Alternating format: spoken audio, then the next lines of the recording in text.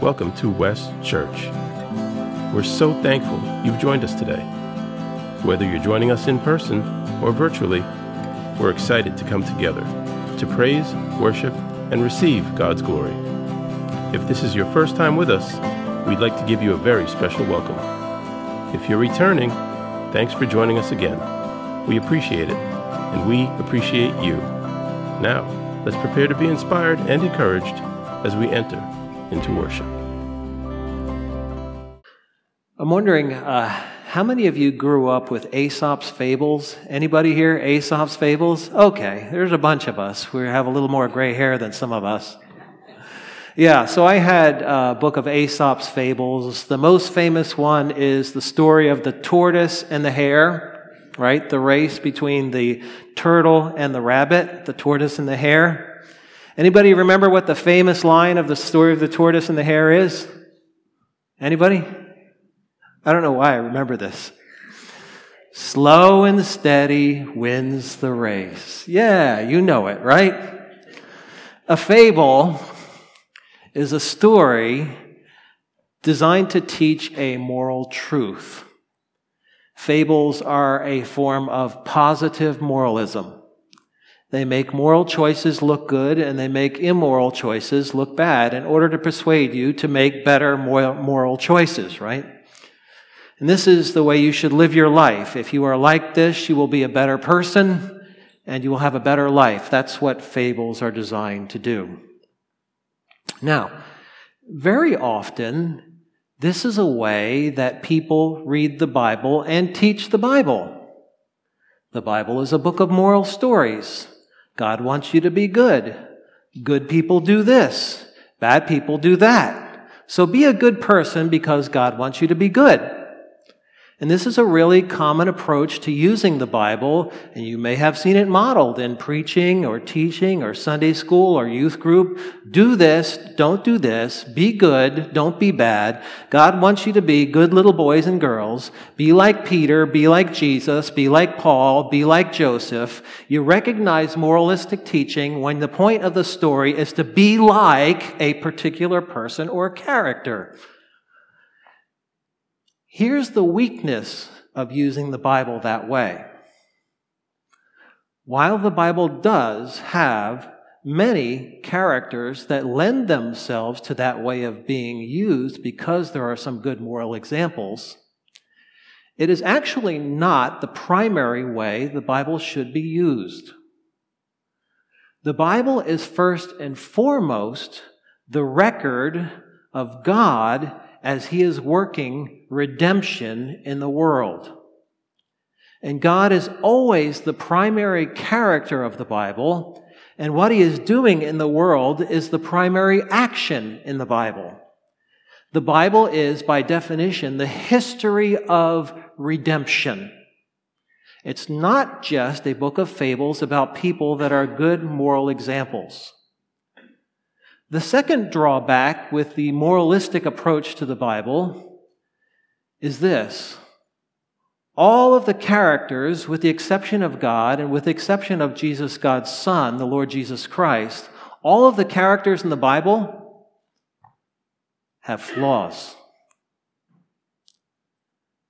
Sometimes glaring flaws in their moral character.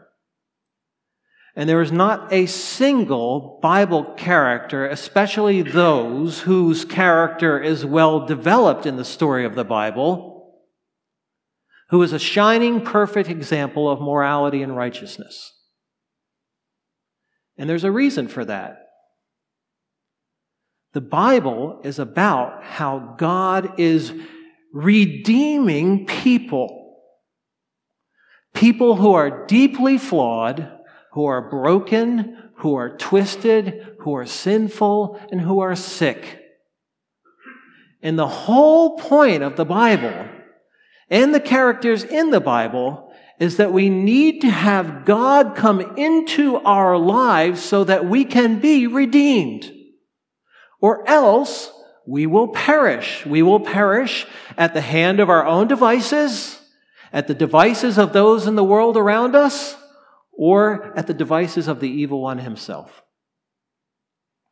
Our own sinful nature the collective force of the sinful nature of all people in the world, and Satan and his demons will inevitably destroy every single person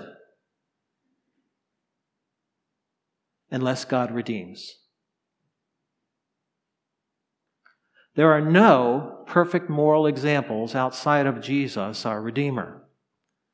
So, as we continue through our series, When God Seems Invisible, through the book of Esther, we have a bit of a problem because it never mentions the name of God or directly speaks about God. Here we meet Esther and her adoptive father, Mordecai, who are the human agents which God uses to bring redemption to his people. And what we see is that they are clearly less than ideal people. Though God will use them to do something really important, it's not their shining moral character that makes them so useful to him. Let's think about where God had them. We see this in verses 1 through 9 of our passage together. Last week, we saw how the king of Persia and his counselors had banished Queen Vashti because she refused to make a command appearance before the king and all of his officers after they had been feasting and drinking for 7 days. And she said, "No, I won't come." And so they deposed her from being queen. And we meet the king, King Ahasuerus. Yeah, that's a hard name to say, right? He's also known as King Xerxes. Xerxes and Ahasuerus are the same person if you're comparing history in Persia. And you can go back and you can listen to our podcast or our YouTube and review what we learned about what God was doing in the world when it seems uncontrollably wicked. And as the story progresses today, it gets worse. Chapter 2 takes place 7 years after Vashti was banished. There's still no new queen. In the meantime, Xerxes suffered another humiliating military loss to the Greeks. Now he's back in Persia, in the city of Susa, licking his wounds. And there's a Greek historian by the name of Herodotus who wrote quite a bit about Persia at this time, and he notes in the history of Persia that Xerxes became known to become increasingly sensual and out of control during this time of his reign. Our story tells us that the young counselors around King Xerxes proposed that all of the beautiful young virgins of the kingdom should be gathered into the king's harem. And they should receive extensive beauty treatments for 1 full year. And then one by one, the young women should be led to the bedroom of King Ahasuerus. And the one that pleases him the most, he should choose as queen. And all of these young virgins would be kept in the king's harem under his eunuchs, most likely castrated male servants, and they would be taken from their families and beautified for their one night with the king. And after their one night with the king, they would no longer be virgins, and they would become concubines, which is a polite word for royal sex slaves. They would be kept in a different part of the harem now, after they were used by the king. They would only ever come out of the harem again for the rest of their lives if the king summoned them. Otherwise, they would remain there. We're introduced to Mordecai. Mordecai is a Jewish man from the tribe of Benjamin whose family had been deported under the Babylonians. Mordecai lives in the city of Susa. Verse 21 tells us that it says that he was at the king's gate, which is actually a reference to a huge government building in the city that was positioned at one of the gates to the king's palace. And most likely, Mordecai had some kind of government job. And he adopted the daughter of his uncle, who was an orphan. Her Jewish name is Hadassah. but she's called Esther in the rest of the story. It's interesting. Mordecai sounds like a Babylonian name, Mardukah, which is a common Babylonian name after the god Marduk. There is an official in the annals of King Xerxes who was called Mardukah. We have it in other non-biblical literature. Is it Mordecai? Maybe. Esther sounds like the name Ishtar, which is the Babylonian goddess of love and war. Perhaps they had been renamed from their Jewish names by the Babylonians. We see this happen in the book of Daniel. Esther is taken from Mordecai to be in the harem of the king of Persia because she is a beautiful young virgin. And so she becomes part of Ahasuerus' harem. Well, how did they respond when this happened? Our story in verses 10 through 18 goes on to tell us that Esther became very, very popular and was highly regarded in the harem of the king. And Mordecai goes to the gate of the harem. He's not allowed in there. And regularly he's trying to find out how Esther is doing. And he instructs her to not tell anyone that she is Jewish. And it would seem apparent that Mordecai lived that way as well. He did not publicize his heritage. And as the day approaches for Esther's turn to go into the king, she is highly favored by her attendants and is carefully advised about what that meeting is going to be like. And as a result of their evening together, King Xerxes is smitten with Esther and makes her his queen. And there's this huge celebration of her ascendancy as the queen of Persia. Now, if this story feels discreetly sensual, that's deliberate. There is a lot of innuendo here. Basically, the king of Persia is scooping up all of the virgin young women in the kingdom and consuming them one night at a time. He's seeking the most beautiful and pleasing bride, and Esther wins the competition and becomes his queen. But this is not to say that Ahasuerus even put all those other women aside. He can still have them if he pleases, even though Esther is the queen and wears the crown. It's a dark scene of sexual abuse at the hands of power.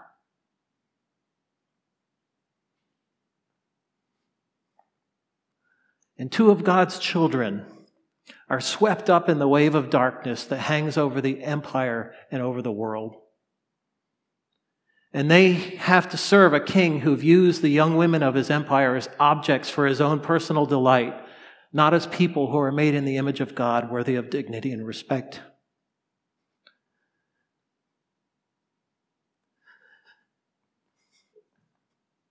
Their beauty is something for the king to consume. And even the people of faith cower in obedience to him. Where is God in all this? Now we have in the Hebrew Bible a couple other examples of what it means to be an observant Jewish believer in a foreign land. Daniel and his 3 friends chose to reject ceremonially unclean food that was offered to them while they were being groomed to work for the king of Babylon. Daniel's 3 friends refused to bow down and worship a statue of the king, and they were rescued by the God of Israel when they were punished by being thrown into a fiery furnace. They survived. Daniel did not stop ceasing to pray 3 times a day in his window towards Jerusalem, even though the king of Babylon had issued a decree that you are not to pray to anybody other than him. And when he was found out to be praying, he was thrown into a lion's den, and the God of Israel rescued him out of the lion's den. Also, in the books of Ezra and Nehemiah, contemporary with this time, Israel's leaders fought fervently to prevent the people of Israel from marrying non-believers in the God of Israel from foreign nations. And the teller of the story of Esther and Mordecai does not mention, just doesn't say whether or not either of them had scruples or objections about their situations in which they were in. Neither of them is known for their faith. And it's pretty hard to be an observant follower of the Jewish faith and go unnoticed in a foreign culture. And it would seem that they were in some kind of compromise and compliance, although be it at the fourth point of a sword. And the final blow is when Esther becomes the wife of a pagan king, a problem that the people of Israel were struggling to prevent back in their homeland. It's a twisted story, isn't it?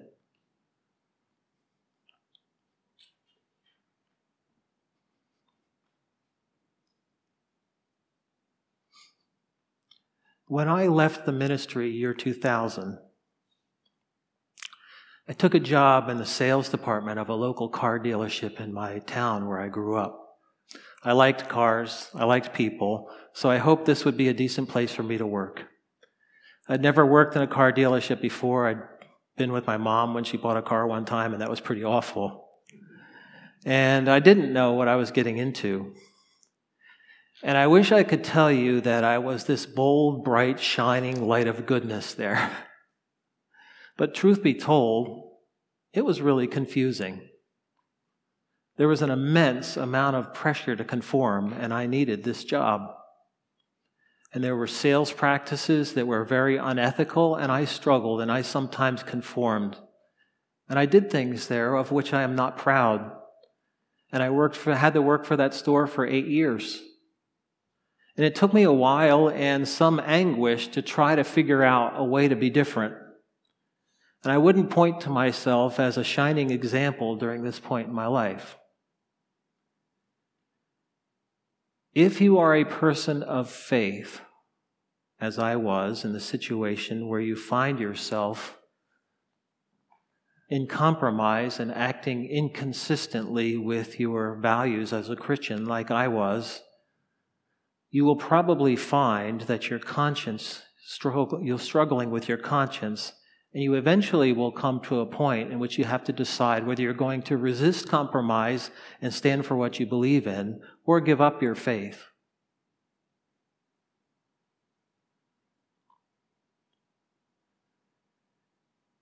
In the Gospel of John, chapter 17, the night before Jesus was crucified and tried, Jesus prayed for his disciples out loud, and his disciples heard his prayer. And I'd like you to listen carefully as I read portions of the prayer of Jesus for his disciples, and listen particularly for two phrases: in the world and of the world. In the world and of the world. Listen as I read. Jesus is praying and he says, "And I am no longer in the world, but they," his disciples, "are in the world. And I," Jesus prays, "am coming to you," to his Father. "Holy Father, keep them in your name, which you have given me, that they may be one, even as we are one. While I was with them, I kept them in your name, which you have given me. I have guarded them, and not one of them has been lost except the son of destruction, that the scripture might be fulfilled. But now I am coming to you, and these things I speak in the world, that they may have joy fulfilled in themselves. I have given them your word, and the world has hated them because they are not of the world, just as I am not of the world. I do not ask you to take them out of the world, but that you would keep them from the evil one. They are not of the world, just as I am not of the world. Sanctify them in truth. Your word is truth. As you sent me into the world, so I have sent them into the world. Now, if you listen carefully, Jesus sends his followers into the world, but he does not want them to be of the world. And here's what I think he means by that. The world, as we know, can be an evil place, just like the world in the days of Esther and Mordecai. And unlike Jewish people, we do not have ritual clothing that we have to wear in order to identify ourselves as Christians. We don't have ritual foods that we have to eat, that only things are clean and unclean for us. We don't have a ritual calendar like the Jews did. We do gather for worship and for fellowship with one another. But we love Jesus, our Redeemer, and we want to be and do everything that he wants us to do. He wants us to love our neighbor as we have been loved and be bright spiritual lights for God's glory. He prays that we would be sanctified, or that we would be holy, or that we would be set apart, that we would be special. This means that when the world tries to squeeze us into its ungodly, unholy mold, we cling tightly to our faith. We hold on to what we believe is true, and we do what we understand to be good and right and honorable. And may I say to you that it is no easier today than in any other day in the history of the world. We must cling to Jesus and seek to honor his name. And sometimes that's going to have consequences for us as God's children in a hostile world. And the Bible is full of warnings about what happens when we are squeezed by life into this world to compromise our faith and disobey our Savior. And I have felt this pressure to conform. And I'm sure that many of you have too. I remember the same boss at that job. There was a course in ethics and dealer finance that I wanted to take. And I said, I would like to take this course. And he says, I'll pay for you to take that course, but your numbers better not go down.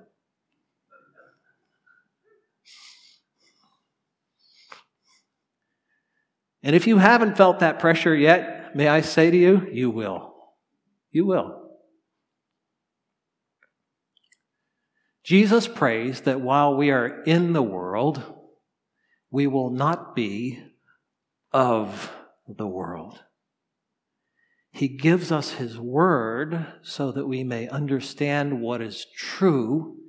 He gives us his Holy Spirit to guide our hearts and our minds, and as an internal guide of our consciences.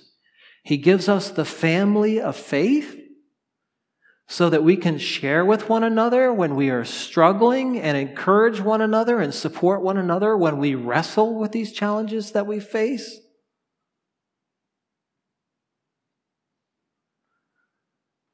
That's what Jesus prayed for us. I want you to think thirdly in this passage about what God is doing. What is God doing? We see this in verses 19 through 23.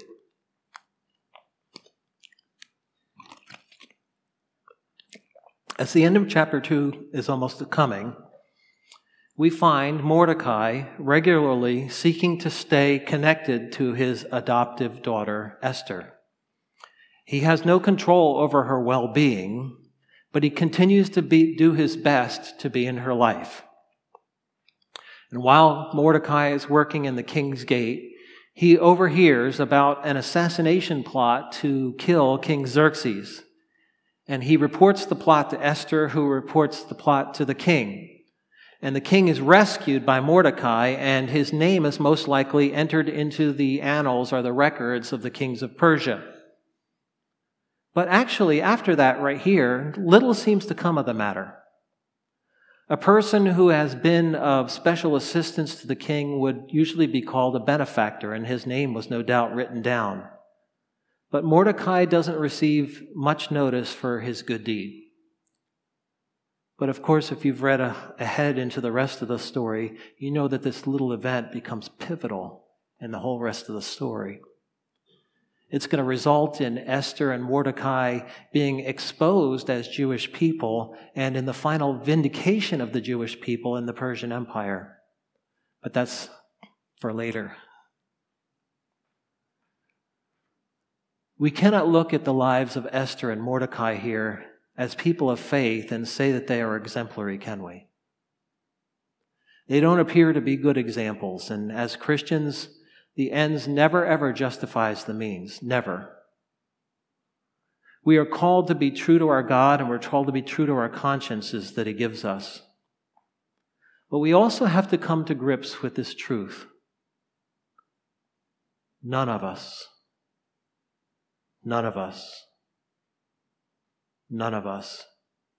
is a perfect example for anyone to follow. There isn't a Christian in the world, including the apostles of Jesus, who can say, "I have arrived, follow me." Christianity is a faith that recognizes that we all fall short, each and every one of us. None of us measures up to the ethical call to holiness and purity that God calls us to. Each of us has to be able to say, "This is where I have fallen short," and name it. This is the grace that God had on me because I needed it. We are all made of the same sinful stuff. We all need a Redeemer, a Savior who died for us so that we might be forgiven. In addition, Jesus rose from the dead to give us a new life, and He gives us a brand new beginning. And no matter what we have done in our past, and no matter what has been done to us in our past, I don't know about you, but sometimes my failures haunt me. The memories come back and we think to ourselves, "You call yourself a Christian and you did that?" The word for that feeling when you hear those words is shame. Even though we are forgiven and our sins are under the cleansing blood of Jesus, we remember our wrongs, we remember the wrongs done to us, and we feel soiled and dirty and unclean and rejected.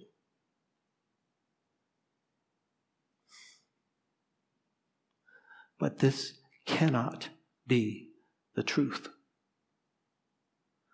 Jesus died and rose for my sin. Shame is not the end of my story. Yes, God, I've done plenty of things of which I am ashamed.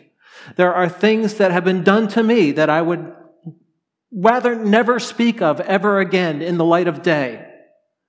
And these things can assail our souls again and again and again, failure after failure after failure. And we have to say, I have to say, yes, God, it's true. I did that. That's what was done to me. I'm still struggling with this. But no, it is not the end of the story, because you died for my sin. You rose to give me a new life. And I'm not going to believe that I am unclean or irredeemable, because I believe your cross and your Spirit are able to cover my sin and my shame.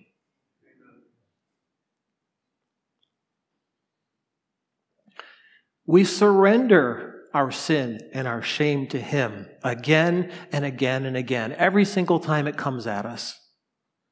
And we believe the good news that we have a Redeemer that is capable of saving us all the way through to the end, one shaky day at a time.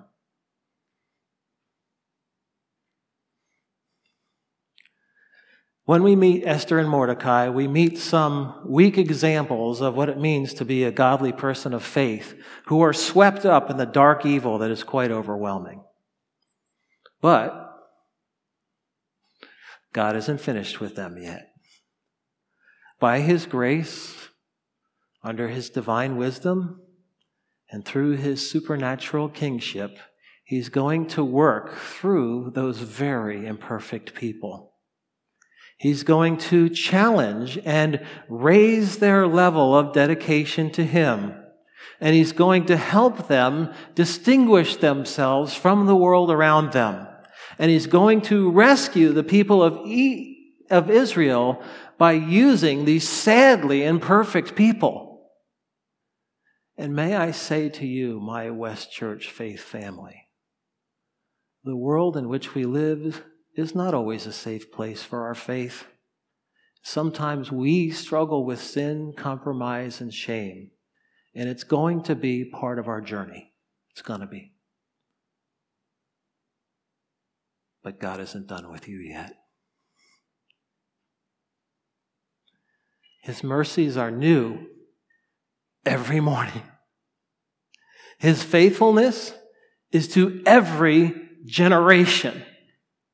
If Jesus died for your sins and rose from the dead to give you a new life, just return to Him humbly, confess where you've fallen short, believe that you are His divine child by faith and by faith alone. Clear away the wreckage of your past. It's there. No sense in hiding it.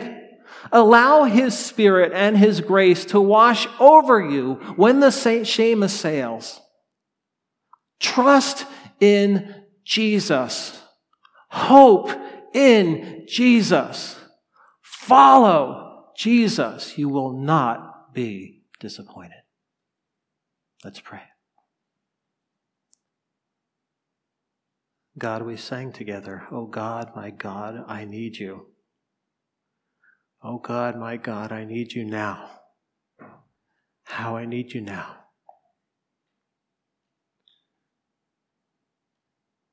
You heard your children then, you hear your children now. You were a healer then, you are a healer now. You were a Savior then, you are a Savior now.